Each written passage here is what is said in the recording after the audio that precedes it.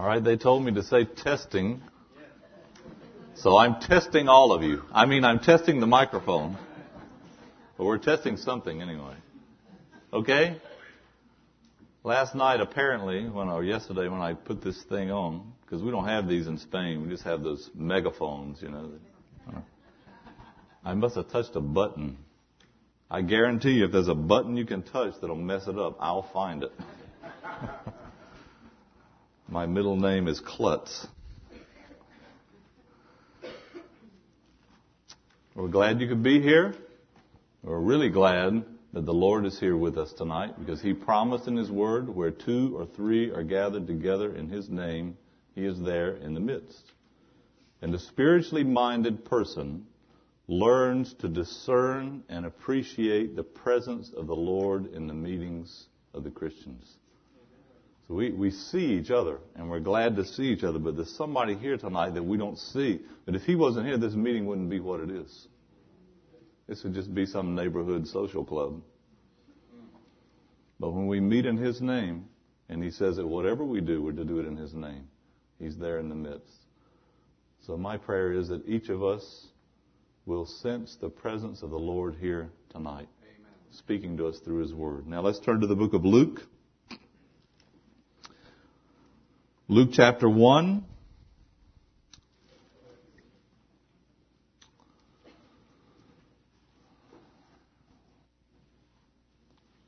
We're going to begin reading with verse 5. Luke chapter 1 and verse 5.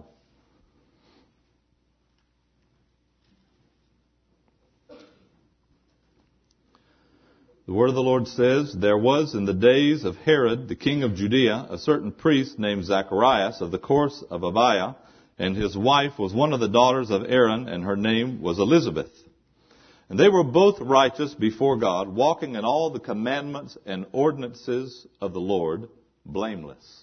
And they had no child, because that Elizabeth was barren, and they were both now well stricken in years.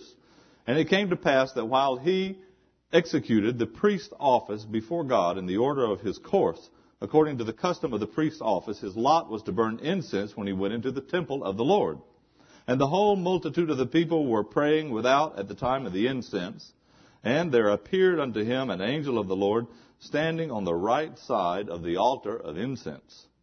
And when Zacharias saw him, he was troubled, and fear fell upon him. But the angel said unto him, Fear not, Zacharias, for thy prayer is heard, and thy wife Elizabeth shall bear thee a son, and thou shalt call his name John. And thou shalt have joy and gladness, and many shall rejoice at his birth, for he shall be great in the sight of the Lord, and shall drink neither wine nor strong drink, and he shall be filled with the Holy Ghost, even from his mother's womb.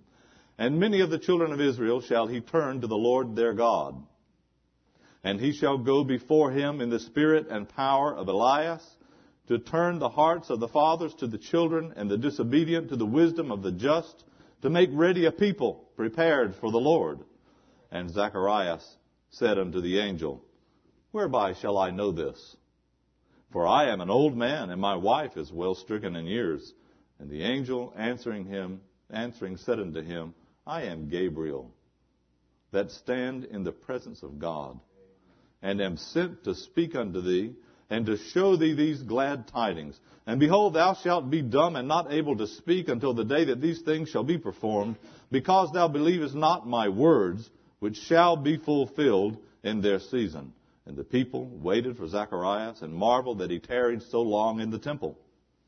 And when he came out, he could not speak unto them. And they perceived that he had seen a vision in the temple, for he beckoned unto them and remained speechless. And it came to pass that as soon as the days of his ministration were accomplished, he departed to his own house. And after those days his wife Elizabeth conceived, and hid herself 5 months, saying, Thus hath the Lord dealt with me in the days wherein he looked on me to take away my reproach among men. Now we'll come down to verse 57. Now Elizabeth's full time came that she should be delivered, and she brought forth a son. And her neighbors and her cousins heard how the Lord had showed great mercy upon her, and they rejoiced with her. And it came to pass on the 8th day that they came to circumcise the child, and they called him Zacharias, after the name of his father. And his mother answered and said, Not so, but he shall be called John. And they said unto her, There is none of thy kindred called by this name. And they made signs to his father, how he would have him called. And he asked for a writing table, and wrote, saying, His name is John. And they marveled all. And his mouth was opened immediately, and his tongue loosed, and he spake and praised God. And fear came on all them that dwelt round about them. And all these sayings were noised abroad throughout all the hill country of Judea. And all they that heard them laid them up in their hearts, saying, What manner of child shall this be? And the hand of the Lord was with him. And his father Zacharias was filled with the Holy Ghost, and prophesied, saying, Blessed be the Lord God of Israel, for he hath visited and redeemed his people, and hath raised up an horn of salvation for us in the house of his servant David, as he spake by the mouth of his holy prophets, which have been since the world began, that we should be saved from our enemies, and from the hand of all that hate us, to perform the mercy promised to our fathers, and to remember his holy covenant, the oath which he sware to our father Abraham, that he would grant unto us that we, being delivered out of the hand of our enemies, might serve him without fear, in holiness and righteousness before him all the days of our life. And thou, child, shalt be called the prophet of the highest, for thou shalt go before the face of the Lord to prepare his ways, to give knowledge of salvation unto his people by the remission of their sins, through the tender mercy of our God, whereby the dayspring from on high hath visited us, to give light to them that sit in darkness and in the shadow of death, to guide our feet into the way of peace. And the child grew and waxed strong in spirit, and was in the deserts till the day of his showing unto Israel. Let's pray.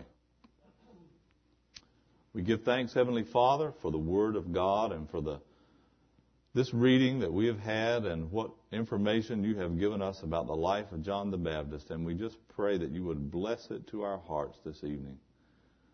We pray that you would take that liberty that you already have to speak to us in any way, to touch any area of our lives, to make us, even as we have been singing, to make us and mold us to be more like you,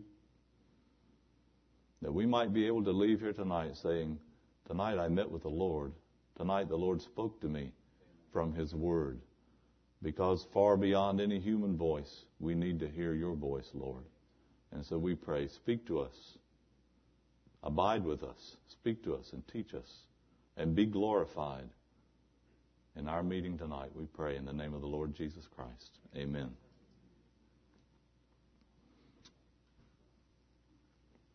We said last night, J. Gresham Machen, it was the person who said it, America is running on the momentum of a godly ancestry.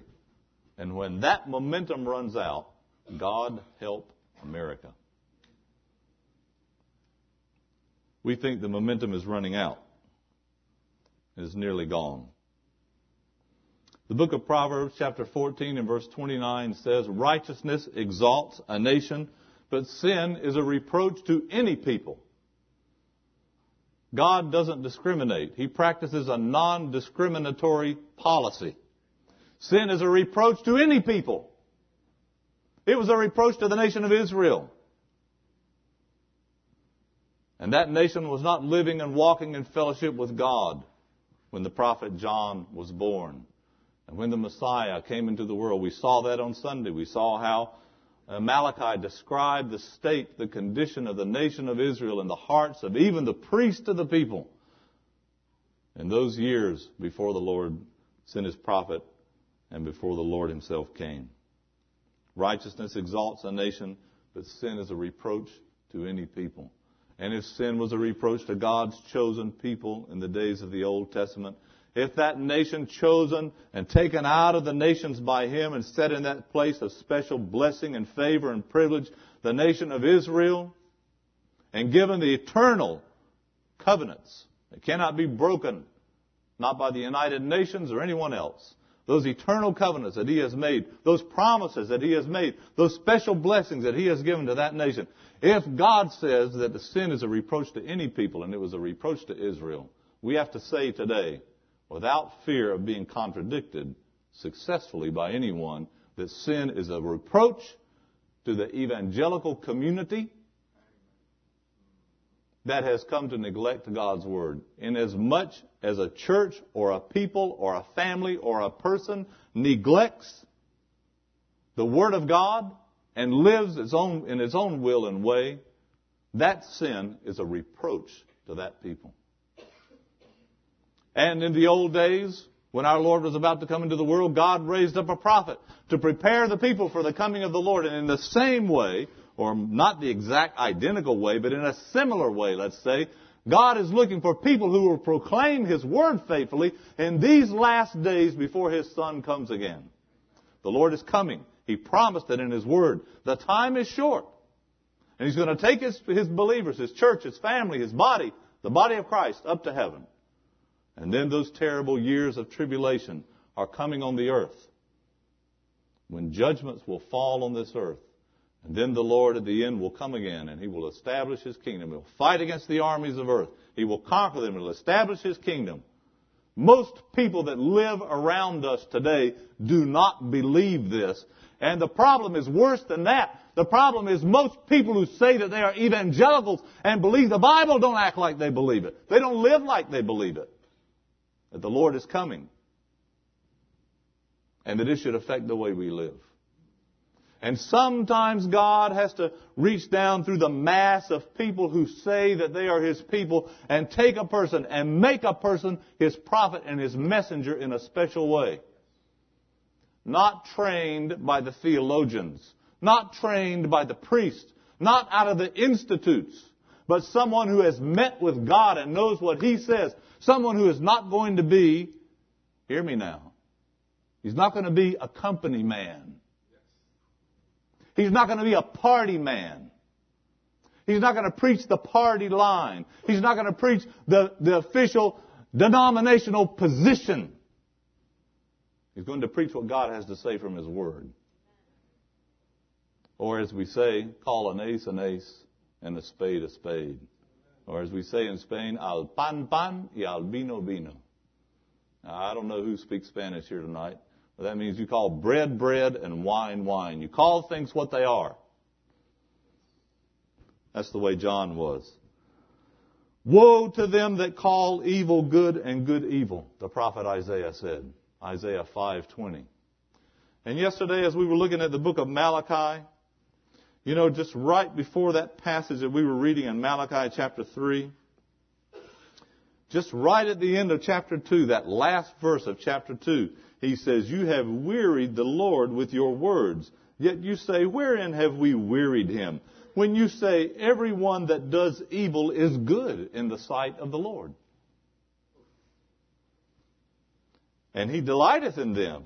Or, where is the God of judgment?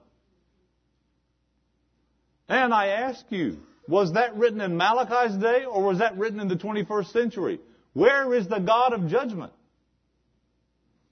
Isaiah said it. Hundreds of years later, Malachi said it. And we still have to say it today. Woe to those who call evil good and good evil, who flip-flop things, and who end up calling things exactly the opposite of what God calls them. Well, how do you know what God calls things? Well, I'll tell you, there's a book that God took the time and the trouble to write and to give to us, where He tells us in this book how to call things, how to look at things, how He looks at things. And He is still looking for men and women today who will look at things the way He does and call things what He calls them. It was a problem in Malachi's day. And that problem was still around in the days when John the Baptist came. That's why his voice was like the voice of one crying in the wilderness, in the desert. There weren't any other voices like his. They weren't on the same page, we say today. And even though the multitude might have said something else, you might as well learn it from the Bible. Even though this is an undemocratic principle that I'm going to teach you now. The majority is nearly always wrong.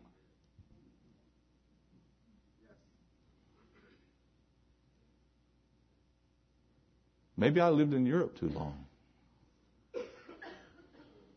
Democracy is not God's plan. When God establishes His kingdom on earth, excuse me, I'm not trying to be unpatriotic. When God establishes His kingdom on earth, it will be a benevolent monarchy. There's not going to be any elections or political parties when that happens. I'm looking forward to that day. I don't know about you. This is the spiritual condition not only in the days of the Old Testament, but it's the spiritual condition of the nation of Israel at the time when the baby John was born. Look with me in Luke chapter 1, and let's find here the clues that tell us, that unlock for us a description of the spiritual condition of the nation of Israel. Look at verse 16. Verse 16. He says, "Many of the children of Israel shall he turn to the Lord their God."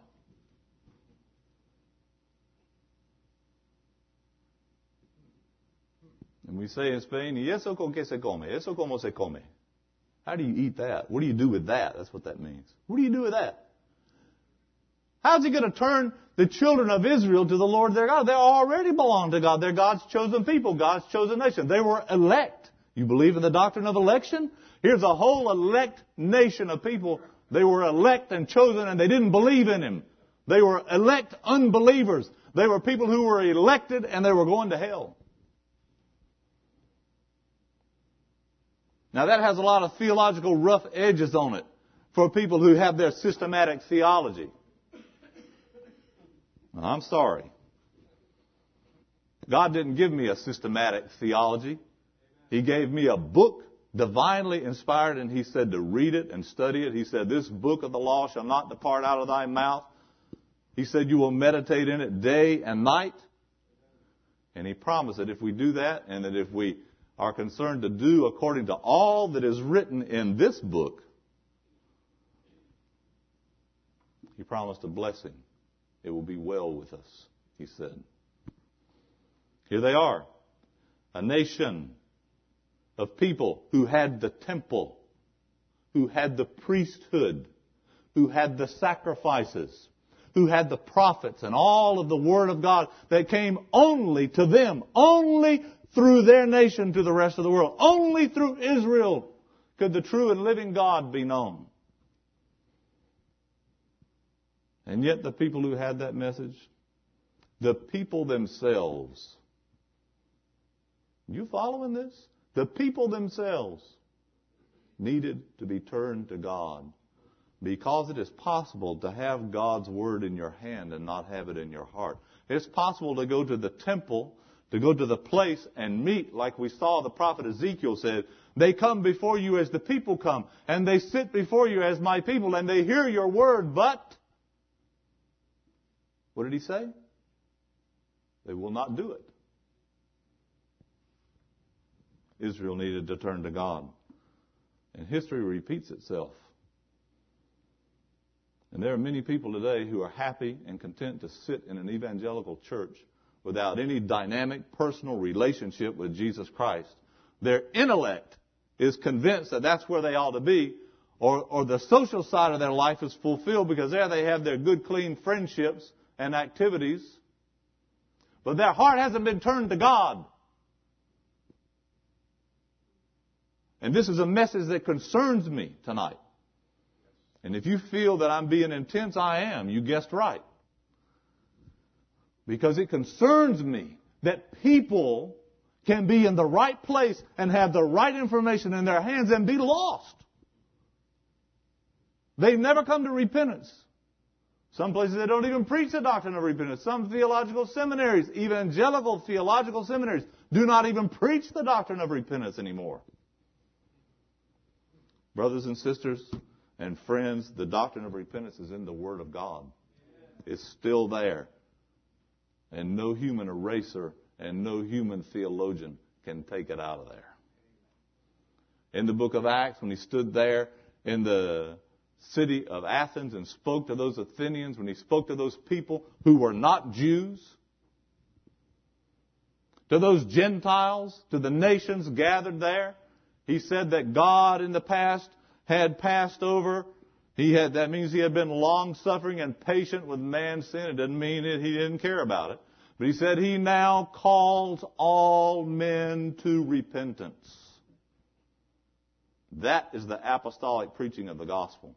Any message that does not include the message of repentance, that allows people to slide in and somehow ease their way in and come in the back door and find themselves infiltrated and sitting down and calling themselves Christians somehow when they have never been through the door of repentance. Repentance of sin and faith in Jesus Christ. That's the message. You can't come to faith in Christ if you haven't had repentance from sin. If you don't know what you're being saved from, you're not saved. If you've never had a fear of the judgment of God, if you've never had that sense of need, if you've never realized what your condition is before God, the Scriptures are full of it. The same Scriptures that teach us about the love of God and the kindness of God and the grace of God tell us that this God of love and grace and kindness and mercy and patience is a God of holiness and justice. And don't give me this baloney about you don't believe in the God of the Old Testament, because I'm going to tell you something. There ain't but one God. Excuse my English. There ain't but one God. What do you mean you don't believe in the God of the Old Testament? Get out with that. What do you mean? I believe in the God of the Bible. How many colors does a rainbow have? Well, it's got more than one, doesn't it? A lot of people's concept of God is a rainbow that just has red. Love. That's all. God is love. Oh, there he goes again. He doesn't ever preach God is love. Yes, I do, and I believe God is love. But I'm going to tell you, my concept of God is not a rainbow with one color. All of the attributes of God, just like all of the colors of the visible spectrum form the rainbow, all of the attributes of God should form our concept of God. You can't pick your favorite attribute of God and reduce Him to that and say that's what God is. Well, I mean, you can do it if you want to, but you'll be wrong. God is love, yes. But the God that loves us is a God of holiness, and He hates sin. He is a God of wrath, and we will never apologize for the wrath of God, and we will never send God to an anger management seminar.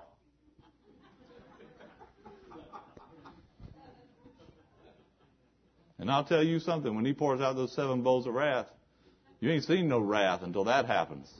Everything else was a Sunday school picnic compared to what's coming. The wrath of God. The book of Romans said the wrath of God is revealed against all unrighteousness. Not just some of it. God practices a non-discriminatory policy. Sin is a reproach to any people. And the wrath of God is revealed against all unrighteousness. And I'm going to tell you something here tonight, friend. That includes your unrighteousness. Young person, you can fool your parents, but you can't fool God. You can slide by and manipulate and ease in and out and not be caught, but you can't fool God. An older person who's learned all the right things to say at the right time. The wrath of God is revealed against all unrighteousness. God doesn't want play-acting evangelicals. He wants real, born-again, believing Christians. He wants people who know and believe the gospel and who live for the Lord Jesus Christ. Because until a person comes to the end of their self, his self, herself, and doesn't live any longer for himself, but lives for Christ. What did Paul say? We saw that in the book of Philippians back in March. I haven't forgotten it. I don't know if you have. For me to live is... Only a Christian can say that. Only a true Christian. There's a lot of people who are evangelicals who can't say it. Yeah, I'm gonna pick on the evangelicals tonight.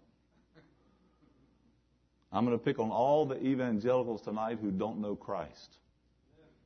and who have empty tradition and an empty theological position and no reality in their lives. That's right. Because we're talking about, he says here, many of the children of Israel shall he turn to the Lord their God. And God used a human instrument. People say, oh, well, I don't preach the gospel or witness anyone because only God can talk to a person and touch their heart and change them. And what did John do? He just went and lived in a little cave up on the mountain and said, well, we'll just let God speak to their hearts. Is that what John did? So don't get the idea that all you have to do is believe in God and live your private life and let God deal with people. God will deal with people, brother, sister. God will deal with people. He does it all the time. He is the God who is involved in humanity. He is the God who has intervened in history. He is involved. But one of the ways in which he is involved, is he uses people. He raised up this prophet. He sent an angel from heaven named Gabriel to tell this man's father that that boy that was going to be born was going to turn many people to the Lord their God. That's God's work. God uses people. God uses human instruments. And if we want to walk in fellowship with God, we have to learn a word. Cooperate. Cooperate with the Lord. Co-labor with the Lord. He needs us. In that sense, he needs us. How does he need us? Well, God is self-sufficient. He doesn't need anything. But in God's plan to use human beings who are converted, human beings who know him, to preach his word and to give it to other people, we can say in that sense he needs us. But he doesn't need us. He can put the gospel in the clouds. He can speak by his Holy Spirit, and he does directly to people's hearts. But we're saying that the God who has said to us, go into all the world and preach the gospel to every creature, the God who has said to us, pray ye the Lord of the harvest, that he will send forth laborers into his harvest. Okay, you understand what I'm saying? I mean it in that sense. We're supposed to be involved. When God went to make a prophet, he took this little baby. And he said, he shall turn, many of the children of Israel shall he turn to the Lord their God. That's verse 16. That's not the only verse. Look down at verse 77. He says, to give knowledge of salvation unto his people by the remission of sins. Because the people that were his people, the nation of Israel, didn't know about salvation. Let me ask you a question tonight. Do you know about salvation? You know about salvation? I sat in a home one night having a visit with someone, and we went and visited, and the woman who sat there and talked to us had been invited by the church in this particular place to take the Sunday school and to be a Sunday school teacher. And her father was a teacher in a Christian college. And I said to the brethren, do you know her testimony? And they said yes. And I said, would you mind if I went and visited her and found it out? And they said, no, go ahead. And in fact, one of them came with me. And so we went to the home of this couple. And as we sat and talked, and I said and called her by name, and I said, if you were to die today and stand before God, and he were to say to you, why should I let you into heaven? What would you answer him?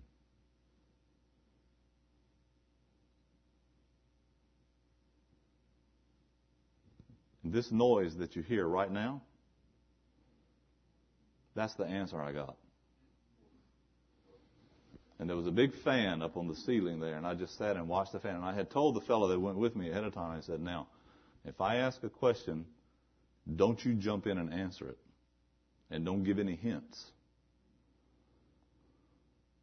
Because it's very important to know how to use questions in personal work.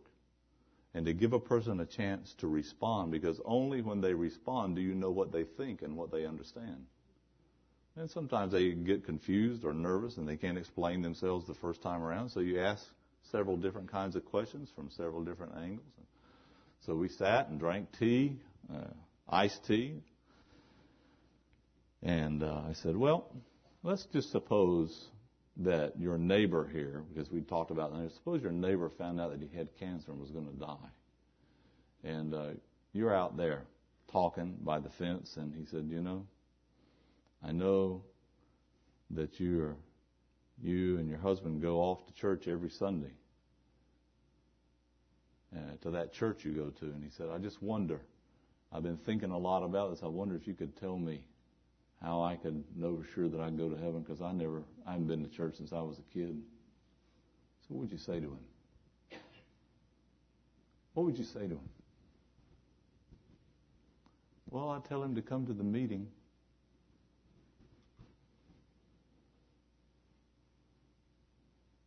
Well, suppose he couldn't come to the meeting. Suppose he was too sick to come to the meeting, or for some other reason he couldn't come. Suppose you were the only person who could talk to him. What would you tell him? How could he know for sure that if he were to die, he would go to heaven? What would you tell him?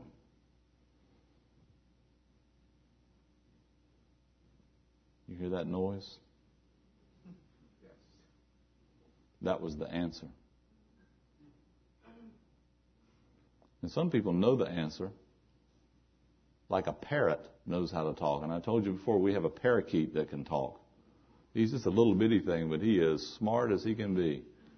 He's got, a thimble of brains? And sometimes I think he's smarter than me. He uses his brains 100%. And I got this big old piece of flesh up here. If I used as much a percentage of mine as he uses his, Einstein would be my student. But it don't work out that way. See, it don't work out that way. Ask my kids, it don't work out that way. But he's smart. He can say a lot of things. What you doing? Come here, pretty birdie. And I can't think of them all right now, but he can talk, and he doesn't know how to shut up sometimes. Oh, he can say bad birdie and shut up, because he's heard that a few times.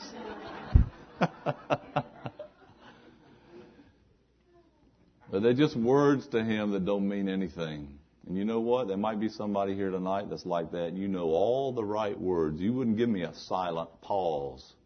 You know all the right words to say because you heard them, you've been taught them, and you know what to say. And every Roman Catholic in Spain, which is 99% Roman Catholic, knows how to say Christ died for our sins. But they don't know what it means. Like one lady said when a man asked her why Jesus died on the cross, and she said, for our sins. And he said, and what does that mean? And she said, I don't know. That's what they told me in Sunday school. Isn't that good enough? You see what I'm talking about? There is a problem in evangelical churches. There is a problem with people who are close to the gospel, who are near to the Word of God, who are in the company of people who are believers, but they themselves are lost. And silence or empty words at the best would be their only answer. To give knowledge of salvation, he said. You know how you can know salvation? Let me tell you how you can know salvation.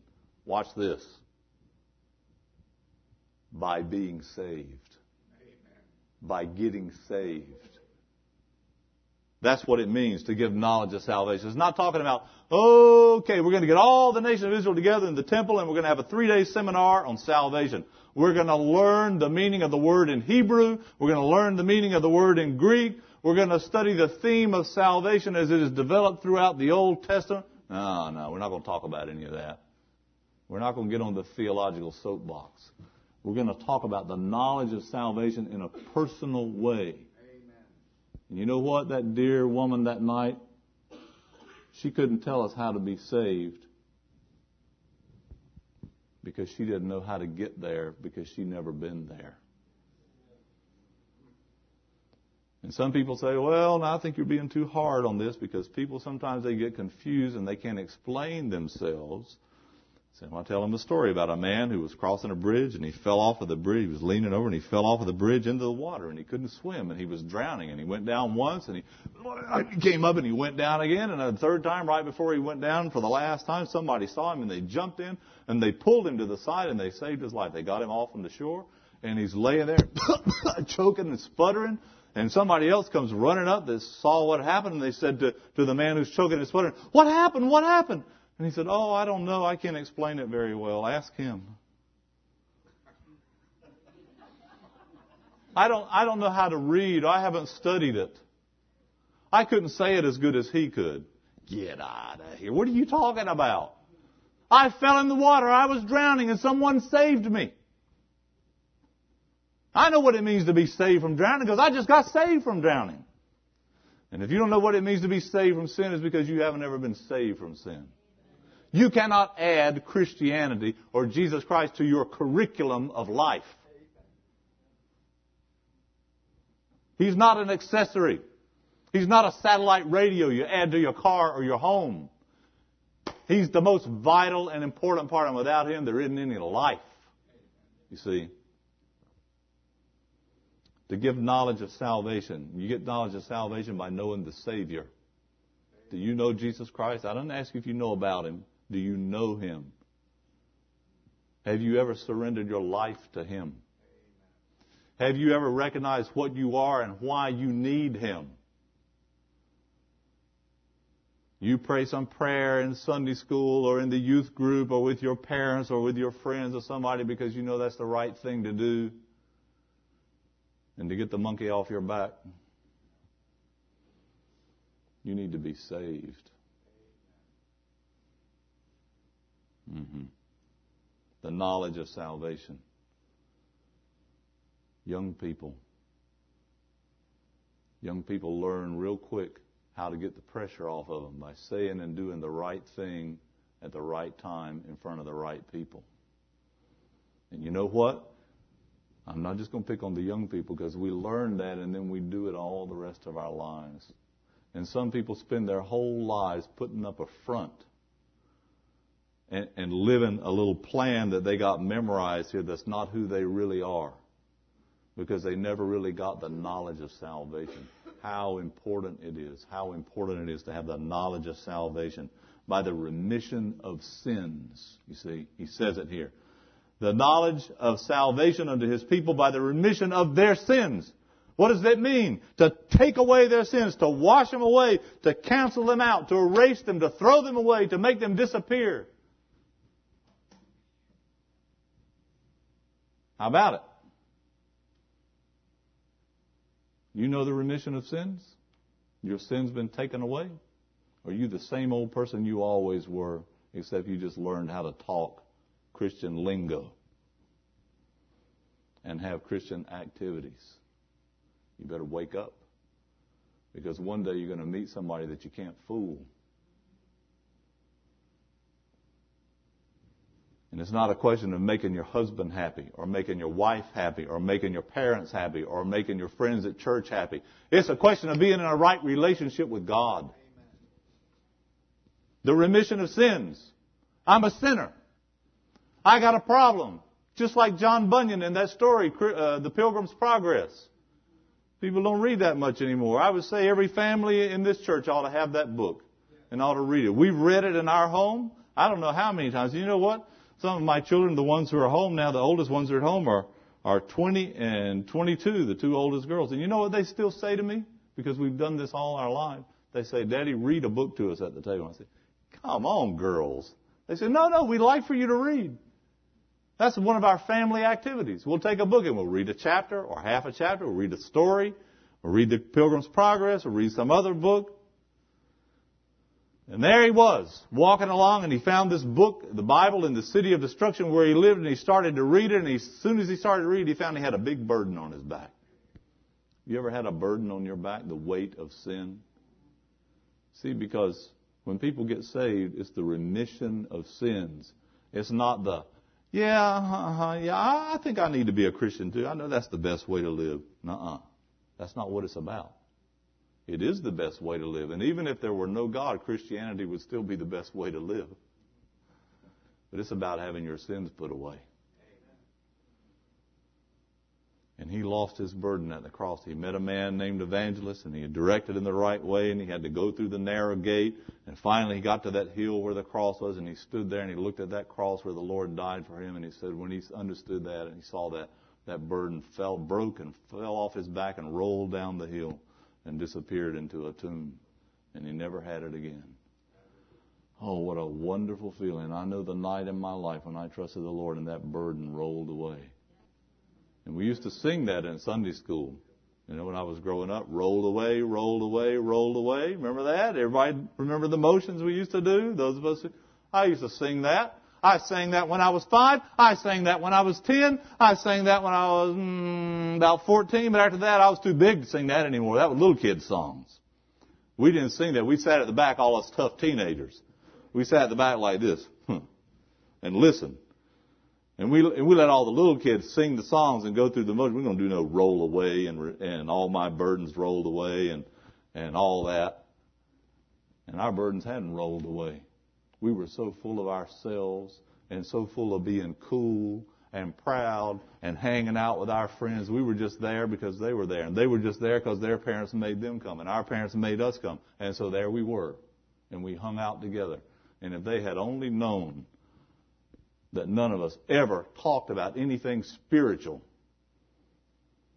They take us to the conferences and we'd go back into the bathroom back there before the conference, the Bible conference started, and we'd all be back there combing our hair. I ain't got any left to comb now. It's a lot easier to maintain like this, like having cement instead of grass in your front yard, you know. So we'd comb our hair and look in the mirror and fix our shirt and get out our aftershave lotion and put it on and all this and argue about where we were going to sit and where the girls sit and where and all. We didn't hear a word they said. And I worry about young people because for my foolishness and stupidity, I'm not talking about you now, I'm talking about me. I didn't come to know the Lord and have my sins remitted until I was 24. You talk about a lame brain. 24 years I lived and went to camps and conferences and church meetings and read the Bible through from cover to cover 6 times, and I was going to hell. I needed to have a knowledge of salvation. I needed to have my sins remitted. I needed to think more about all those songs I sang and all those lies I told when I sang those songs. Anybody tell a lie tonight? Now, I'm being mean tonight, but you know I love you. Anybody tell a lie tonight? Change my heart, O God. You better be careful. You better be careful. A.W. Tozer said Christians tell more lies when they sing hymns than any other time and than anybody else. You better be careful. Knowledge of the salvation unto His people through the remission of their sins, because Israel, the condition of the nation of Israel was they didn't know what it meant to be saved. They didn't have their sins remitted. They were a bunch of religious people who went to meetings and faithfully fulfilled their activities, and they were L-O-S-T, lost. And maybe God is saying something to somebody here tonight about the knowledge of salvation and about having your sins put away and about coming into real, living relationship with God and stop being a faker and a crowd follower and a people pleaser and a tradition keeper and to know the true and living God. Sin is a reproach to any people. Verse 79. To give light to them that sit in darkness and the shadow of death. What did he say? He's talking about Israel. The people who live in darkness and the shadow of death.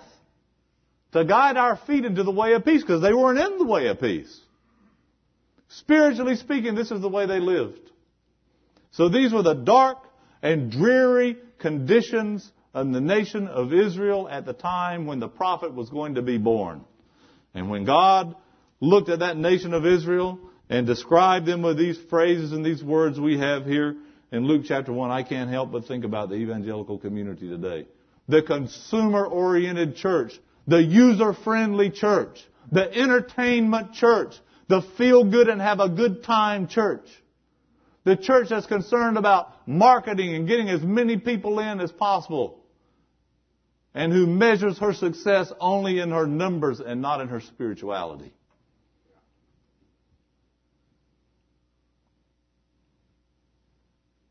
Where are the voices in the wilderness today? Where are the men of God who will stand up and say, this isn't what's in the script? Who will call people back to the Word of God? Look with me just briefly at John's childhood and home life, because I'll tell you what, God, when He wanted to make a prophet, He found a couple, a family, a man and a woman who could give a godly home to a child, who could raise a child in a godly way. Amen. And I just wonder what He would do with some of us. His parents were spiritual people. You cannot raise a spiritual child, a spiritually minded child, if you are not a spiritually minded adult. You cannot raise a godly child if you are not a godly mother, if you are not a godly father. You cannot raise a committed child if you are not a committed parent. It don't happen.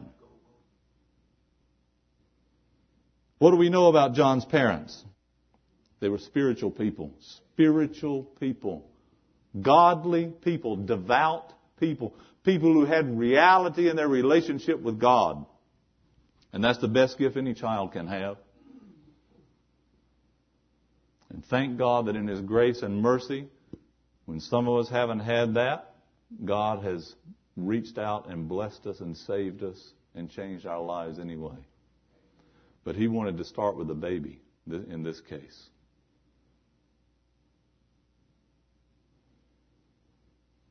The best gift that parents can give their children is not to be rich, not to be funny, not to be cool, not to be modern, not to be well-dressed and well-educated, not to have a good retirement plan. The best gift that any parent can give their child is to be a spiritually minded person, a lover of God and His Word, and a follower of Him.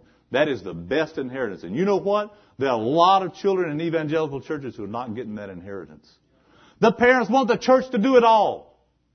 And they don't have any time. They're so busy making money and so busy enjoying all the things that they possess. They don't have any time for a family life and a home life. And they don't teach their children. They raise their children like animals in some case. They don't even know manners. They don't even know how to behave. They don't even know how to be courteous. They don't know anything. Much less do they know anything about God.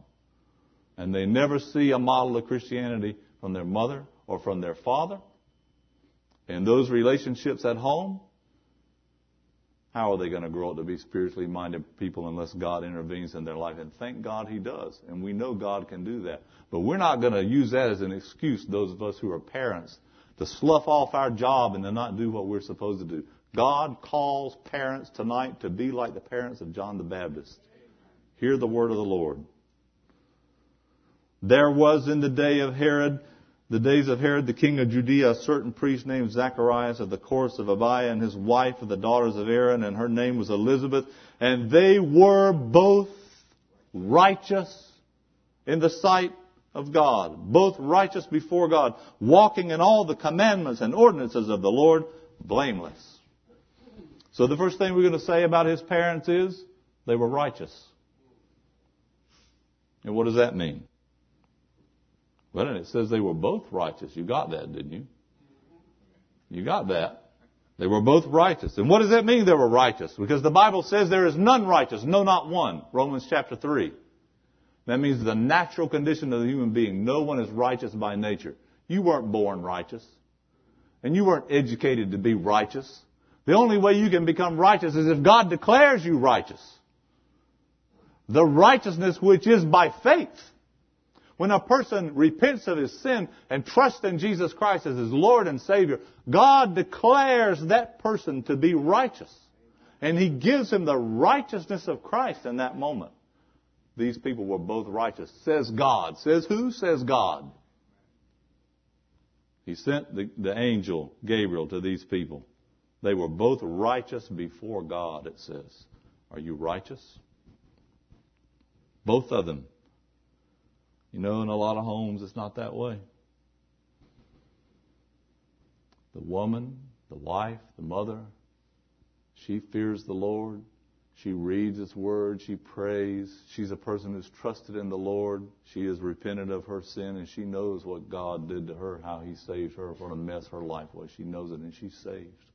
She's not perfect, but she's saved. But then there's her husband. Well, he'll go to meetings and he'll say he believes, and sometimes he'll even get baptized. But anybody who lives in that house knows he's not saved. He's not righteous. And that poor woman goes through life like dragging an anchor with somebody who should be the head of the house, who doesn't want to read the Bible, doesn't want to study the Bible, doesn't want to do what God's Word says. And then you have the opposite case where that man is saved. He really came to the end of himself and got saved. He trusted the Lord and God changed his life. And his wife went along with him to church. And she heard all that talk about believing and trusting the Lord and being born again. And she cried a little bit and said she trusted the Lord too. But her heart is just like the freezer compartment of the refrigerator about spiritual things. She doesn't care about spiritual things. She'll maintain the appearance, but she's not saved. She doesn't know what it means to be righteous. There is no burning love in her heart for God. You see, a child grows up like that, and sooner or later, you listen to what I'm going to tell you now, sooner or later that child's going to see that. And if you're the unsaved member of your marriage and your home, do you want your child to grow up to be like you? You better do some serious soul searching tonight. They were both righteous before God. That's the best gift you can give your children. You'd be better off if you had to choose between giving them $1 million and giving them a godly and righteous mother or father. You'd be better off to take that $1 million and go out there and throw it in the drain, the gutter out in the street. Throw it away. Put it in a shredder and get rid of it. If that's standing between you and God, if that's standing between you and the gift that you can give your child of being a godly mother or father, whatever it is, out. Because what does it profit a man if he gains the whole world and loses his own soul? They were both righteous. They were both righteous. And many homes are not that way. And the children are affected by it. Listen to what I'm going to tell you now. And you young people know it. Children are not stupid. And children are not blind.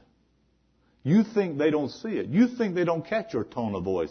You think they don't catch your carefully covered up lack of interest in spiritual things. You think they don't know. But they do know. They see it. They know it. And the Bible says that before you stumble one of these children and cause him to fall, it would be better for you to have a millstone hung around your neck and for you to be thrown into the deepest sea. Now, that's not my idea. That's God's idea. John's parents were both righteous. If you're not righteous here tonight, if you've never come to true and living faith in Jesus Christ and your sins have never been forgiven and you've never been changed to be a new person, you get righteous with God tonight. That's my message to you. You get righteous with God tonight. Get His righteousness. Come to Him in faith and repentance from your sin and from who you are and what you've been. And you come to Him and you take Him by faith. Lord, you died for me. You died to take away my sin and to change my life. And I've been resisting you and I've been faking it. And tonight I'm giving myself to you. I want to be righteous. I don't want to be religious. I want to be righteous. And He can make you righteous. And it's not a process. It's a divine act that takes place in an instant of time when a person comes to Him and believes. You are 1 second away right now from being righteous. That's all.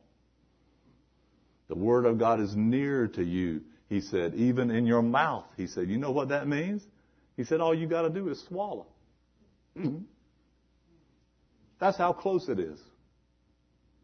They were both righteous. And they were both blameless. Now you see, when he talks about righteous, that's one thing. That's their position before God. And when he talks about blameless, and we got to hurry because I got to stop.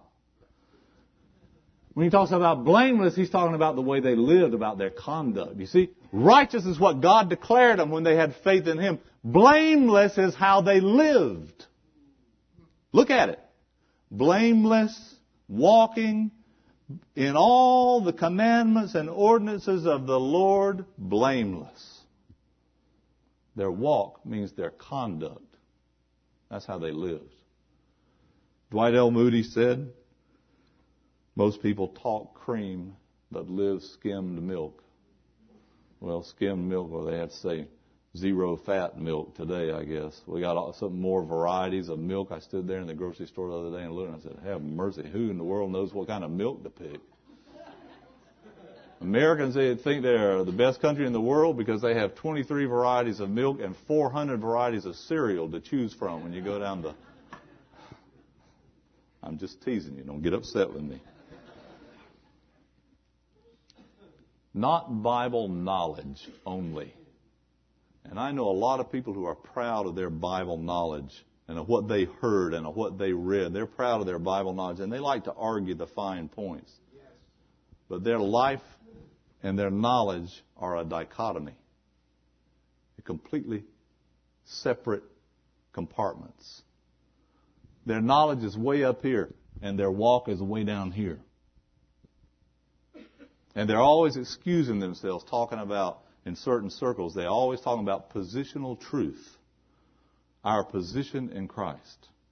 Regardless of how we live, if we're believers, our position in Christ. And it is a point that is taught. Our position in Christ is taught, and I believe it. Don't misunderstand me. It's taught in the book of Philippians. We are in Him, blameless in Him. Don't misunderstand what I'm saying. But what I'm telling you is that there are people who don't have a position in Christ. And the way you tell it is by the way they walk. If any man says, I know him, and does not keep his commandments, he is a liar and the truth is not in him. It doesn't say he's a positional Christian. God's Word says he is a liar. And I'm not going to reduce that. There's no reduction in price. No sales. No bargains. By this do we know that we know Him if we keep His commandments. They were walking in all the ordinances and the commandments of the Lord. They didn't play cafeteria style Christianity. You know what I'm talking about, where you go into these cafeterias and you get your tray and you get over here and you go to the first part. And I don't know why they do this. I always put the desserts first. Seemed like. Well, anyway, you just look at that and you say, I'll take one of those. And you come along here and there's the green beans and squash. Here's the bread. You get some bread. And here's the steak. Now, Bill, he's getting excited because I'm talking about the steak. And Ado, he got excited about I didn't say broccoli, sorry. See what I'm talking about? You pick and choose what you want. And people say, well, I don't see how we can really do this that the Bible says. I don't believe God means for us to. And you know that thing he said in Corinthians, that was written to the Corinthians. And they're picking and choosing. Cafeteria style. Jesus said, go into all the world and make disciples, teaching them to observe all, like we say it in the South, all things whatsoever I have commanded you. He said in John chapter 15, he that has my word and keeps it, he it is that loves me. All things. James chapter 2, what does it say? James chapter 1, what does it say? Be ye doers of the word, and not hearers only, deceiving your own selves. Self-deceived is one of the most pathetic people there is. Self-deceived. God never said, well, just believe what they call the primary or fundamental doctrines of the faith, and all those other secondary or other non-important. What do you mean non-important? Jesus said, teach them to observe all things whatsoever I commanded you. And they were walking in all the commandments and ordinances of the Lord, blameless. How about that? And they were ordinary people just like you and me. But way back then, people who really were saved, who were really righteous, you could tell it by their obedience. And you know what? Way up here now you can too. It's the same. When people say they got all the talk and none of the walk, the Bible says, if any man says, I know him, he talks right. He says, I know him, and keep not his commandments, he is a liar. If he talks one way and walks another way, believe the way he walks. That's what he is. See? And children see that in their parents. They know if their parents talk the talk in the meeting and don't walk the walk at home. And if you want to raise a child for God, you better start learning to walk the walk. And I'm speaking to myself too. We have to walk the walk. We have to obey the Word. Some families never read the Word. Some parents have never read the Word of God to their children. They just hope they get it at church. What do you think you have your parents for? Raising children is not like raising hogs. You raise hogs, you just have a pen to keep them in and throw the slops out there for them to eat. And if they get sick, you call the vet and he comes and looks at them. And if it's raining or cold, you put a shed up and let them get in it and get warm. You think that's all there is to raising children? You just give them a house to live in and clothes to wear and food to eat. And if they get sick, you take them to the doctor. You're raising hogs. Excuse me. Now, if I offended you by saying that, you come up and tell me and I'll apologize. But I'm going to tell you what. A lot of people don't put any more effort into raising children than some people I know do in raising hogs. God made you a parent. You got a big job. And you better spend some time on that job. And you better think about the fact that the man and the woman who's the father and the mother, they themselves, their character, their life is the message that their children are getting. They were both blameless. What a blessing John had. A careful man I want to be. A little fellow follows me. I do not dare to go astray for fear he'll go the self-same way. When I look back upon life's way, what joy it will be if I can say, I've led him in the path I trod, the way that leads to heaven and God. Let's pray. We thank you, Heavenly Father, for this time that we could be together this evening. And we thank you for this little glimpse we've had of the conditions in the nation of Israel. And this happy picture that we have had, though short, of John's parents. We thank you. And we bless you for every home where they are both righteous before God and walking in all the commandments of the Lord blameless.